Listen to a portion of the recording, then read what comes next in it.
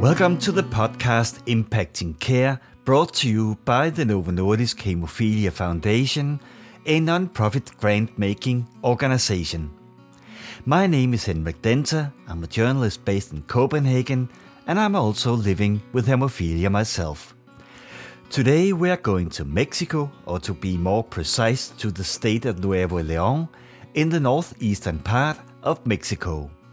Here we'll meet a very inspiring woman who built up the hemophilia clinic at the University Hospital in the city of Monterrey from scratch.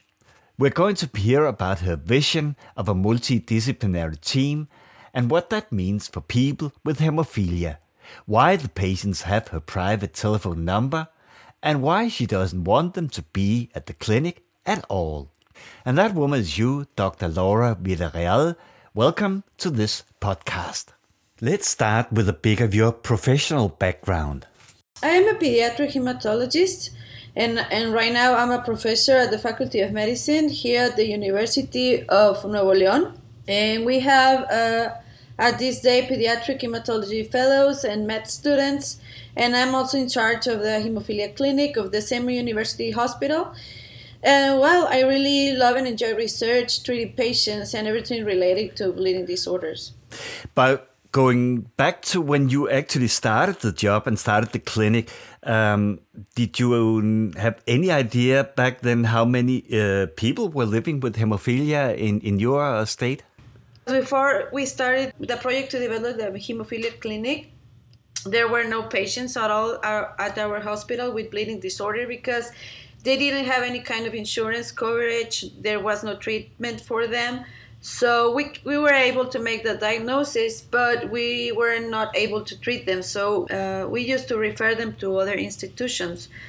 So when I graduated in 2013 and I decided to stay at the faculty as a professor, bleeding disorders was an area that no one else was in charge of.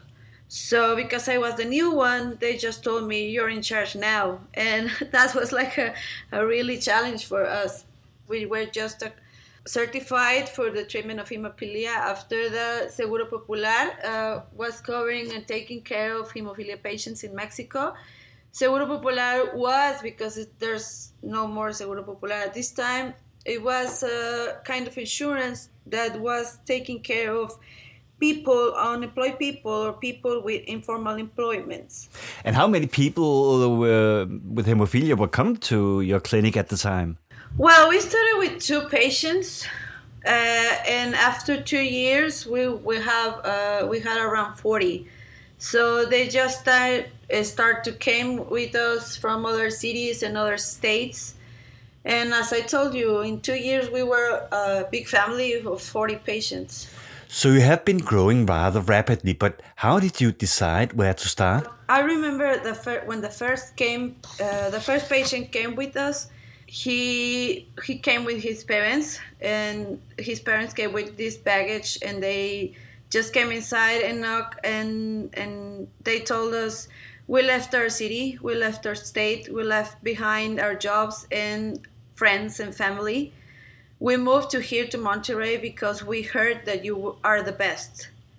So after that first patient came in and told us that, and we saw that they really trust in us. It was like a very shocking thing for me, and I thought, wow, we have to do something to don't let down these people that already came with us, that they left everything behind to come here today with us. So we have to do something to treat them as they really deserve to. And what were you able to do for the patient at the time, some of the first patients that came to your clinic? Well, at that time we were able to make the diagnosis. This first kid I'm talking to, he was a 6-year-old boy that has been bleeding for like 6 years and had no diagnosis. At that day, we made the diagnosis of severe hemophilia A the same day, and we started treatment.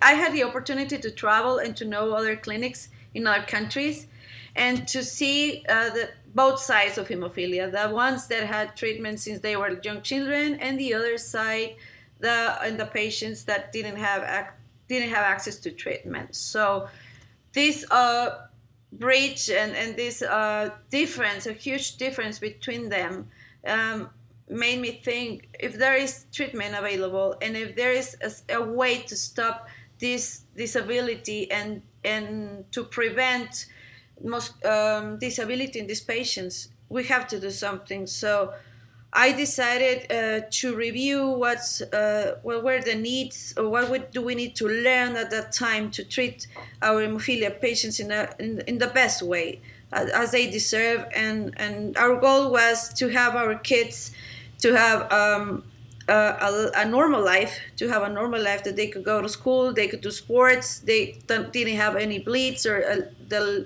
less bleeds they can have. So we started to search for a structure and a plan to develop a plan to make a comprehensive care center and to integrate another specialist as well. How did the NNHF manage to help you in all of this? When we found about the Novo Nordisk Hemophilia Foundation, we made our first contact with Denise Brengard. She was responsible for the program, for the projects of Latin America at that time, and she really was a great guidance for me since the beginning, since structure development and till the end of the project. And I really could not have done this without her support. So it really helped us a lot to design the structure of we told us our necessities, and they helped us to develop the program and this project. I know you have gathered around what you call a multidisciplinary team. What does that actually mean? Well, hemophilia is a disease that at this day doesn't have a cure, but you have to take care of many aspects: genetics, orthopedics, rehabilitation, the nursing team that has to show them how to self-infuse, to take treatment at homes. And I have to say it was not easy at all, because many specialists were not interested in treating bleeding disorders for many reasons. But I conclude one of the reasons, or the most common reason, was a fear to the unknown. How did you persuade them in the end? First one was the social workers, and the next specialist that was involved was the physiotherapist. And I already went to knock the doors at the physiotherapy department, and no one wanted to participate at that time. So I remember one day, trainee was sent to my office. So no one wanted to came, so they sent a trainee, and he knocked at my door and came into my office and say, "Hi, I'm Jose Angel. I don't know what I'm doing here. They just sent me to do something about hemophilia." He was just okay. And then I took the opportunity and I just told him, "Okay, just come sit here with me and let's talk about." And since that day, he has been working with us. After that, the other difficulty was to find an orthopedic surgeon. No one wanted to treat patients with bleeding disorders. No, obviously not making surgery to them, because they were scared. They were afraid to treat these patients. But there was one who did accept the challenge. That was Dr. Garay, who was at first doubtful, but being my husband was a sufficient reason. So he had not much choice to join the team. So he still now continues working with our patients and making a perfect pair with Jose Angel. So they've been working for us in our clinic for 8 years now. After that, geneticist Marisol, she's a wonderful doctor. She's very compromised with the patients. Her programs with this carrier detection program and all the genetic, that this is a genetic disease, and it's very important, her participation with us. We also have 2 nurses in our in our hematology clinic, that they were working with hematology patients for about 30 years. So they are both Lupita Hernandez and Lupita Cavazos, and they started this magnificent training program to teach them, the caregivers and patients as well, to self-infuse at home. And we also have this chemist, Marta, that is specialized in all coagulation tests. So I think after they see how their support to their patients, the impact that they can make in their patients, and is that it? They're just in love with hemophilia right now. They're just very compromised, and then we're working together as a team at this day for 8 years now. You are listening to the podcast Impacting Care, brought to you by the Novo Nordisk Hemophilia Foundation. We're talking to Dr. Laura Villarreal, head of the Hemophilia Clinic at the University Hospital in Monterrey in Mexico. But all these people you talked about that you have managed to get involved, they're doctors, they're nurses, and they're specialists as well. And any hospital is always worried about the cost. How did you manage to raise the funds for all of this? As I was telling you before, the Seguro Popular was going to take care of prophylaxis, of factor replacement in these kids. So, but that's it. They were only covering the prophylaxis, and we showed the hospital authorities that if the patients knew how to take care of themselves, that immediate factor replacement reduces the need of hospital admissions and emergency room visits, and that if the patients have the treatment at home, that was a very important thing, because it's a very high cost treatment. So give the patients all the factor to take them home. It was like some difficult to accept for our authorities, but at least they did understand that if the families have their treatment at home, those families will save costs, will save travel times and travel money. Having the prophylaxis at home, the adherence to treatment will be better.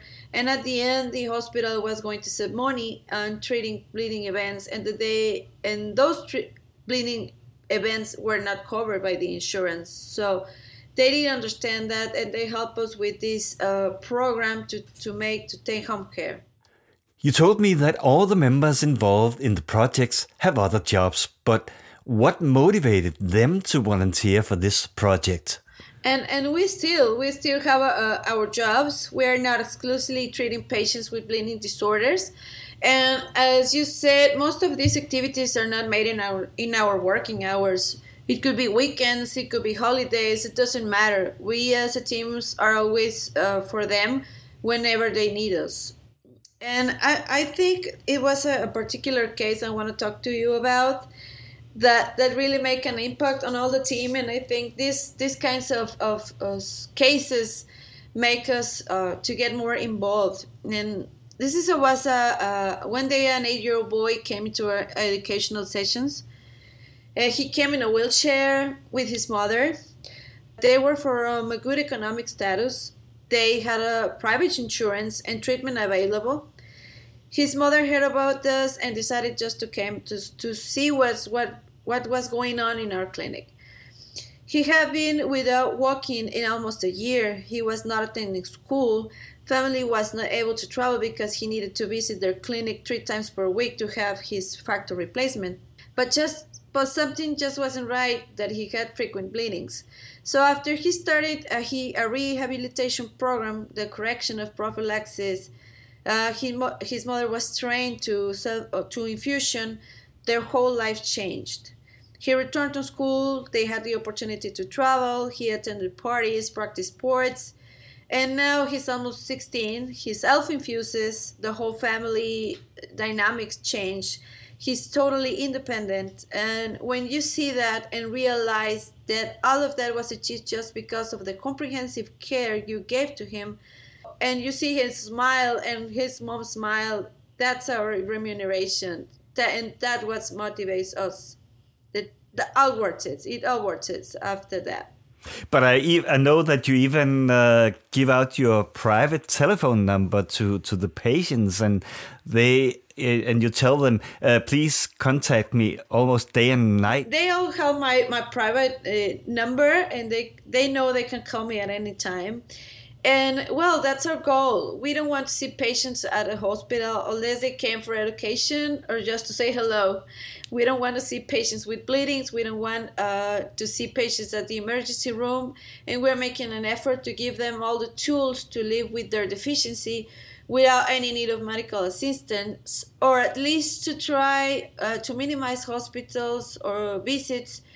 We receive them and walk along with them through this long journey, and I think they feel more secure that way. It seems like you have known them and followed them for a long time. Yeah, they are like growing with those. First they were young children, now they're becoming adolescents, and some of them are turning into adults. And what we try to teach them is to give them this empowerment so they can take care of themselves. So to teach them that mom is not going to be there forever, and they have to know about their disease, and they have to know how to treat their bleedings and what to do in case of a bleeding, and first of all how to prevent a bleeding, and the importance of not skipping a dose, and everything they have to know about their disease. It's like you know what's going on in their life, and you keep track of them. Is that correct? We are a great family. We're talking about 40 patients, but we have to include the parents, sisters, which some of them already know as carriers. So we have carriers that they are already trained in how to infuse patients with hemophilia. So you can imagine with those girls get older and have infertility, or they do have a boy with hemophilia, they already know how to treat them. They are not scared anymore. They feel secure if those girls have a kid with hemophilia. They know perfectly what to do, how to treat them, how to infuse them. You have been building up this clinic almost from scratch, or actually from scratch. Would you say you are at a place right now where you want to be, or do you still have ambitions for the clinic? No, well, that's a really good question. Actually, we think we are okay. Our patients are having good quality of life, but I think we really love to be able to reach more patients, to be able to collaborate with our colleagues in Mexico and other countries too. So we would love to reach more patients. And do you have any plans for how you're going to do that? Yeah, well, we actually have a collaboration with other colleagues in other states from Mexico. We are now designing in the design of the new guidelines, treatment guidelines for Mexico, and to implement the national registry. And we are also making research, particularly in patients with inhibitors, and we're working together and collaborating. Is it fair to say that there's a big difference in Mexico on how you being treated as a patient in different states? There are difference in treatment in the different states and the different institutions, and even in the same institution, it depends on the doctor you get. So we already have some guidelines, but we are making a new ones, and we are going to try that these guidelines are reach all the patients in all the institutions in all the states too. So would that be fair to say that's one of your ambitions one day along the road, to have all patients in the whole of Mexico having access to the same treatment and the same care? Yeah, of course. And I think this model of comprehensive care should be in every treatment center. It is really important, and I think it was our success. Many people ask me, how can you make the patients to have that adherence to treatment? And as I told you at first, you have to teach them, and patients need to understand the reason why they have to infuse and why they need no skipping doses, and the importance to adherence. If they don't understand why they are infusing, they're going to miss doses. If they don't understand the importance to infuse quickly after a bleeding, they will come to our hospital hours later with a huge bleed and more complications. So I think education particularly is our first goal, and makes people with hemophilia to live an excellent quality of life. And if you travel to other states in Mexico with this message, are they listening to you? Yeah, we try. I have the opportunity to travel to another states and work with other colleagues and try to share our experience that we had here. We also had received some other colleagues from other states to come to our clinic and to visit us and to see how we were treating our patients and all the program we were taking or we are taking with them. So yes, we try to make this same program to reproduce in other states. But you also mentioned and you talked about foreign countries. Are you actually reaching out and trying to establish contact with other countries? We have been able to reach other countries like Peru, Paraguay, and we were working together to try to share our experience and to share how we started from zero. And I know many people are going to have difficulties. We did have difficulties, but as long as you set a point where you want to go, no difficulties you should have no limits. So I think if you have a dream, it doesn't matter what crosses in your way. You should look some way to fix that and continue just straightforward to get what you were expecting to get. Exactly, and you have proven it can be done. Dr. Laura Villarreal, I thank you very much for participating in this podcast. It has been an absolute pleasure to talk to you in Mexico. Thank you very much. Thank you. And I just wanted to end with a message, and I would tell my colleagues that dare to dream, that everything, even if it seems difficult, it's not impossible, that the patients are their motivation, and finally to think that there's no limits and to never give up. Thank you very much for the invitation.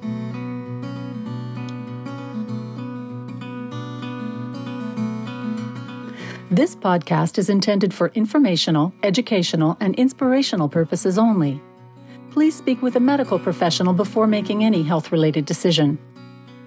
Interviews in the Impacting Care podcast series are with project partners, people with blood disorders, and volunteers who are impacting care together with the Novo Nordisk Hemophilia Foundation in low and middle-income countries.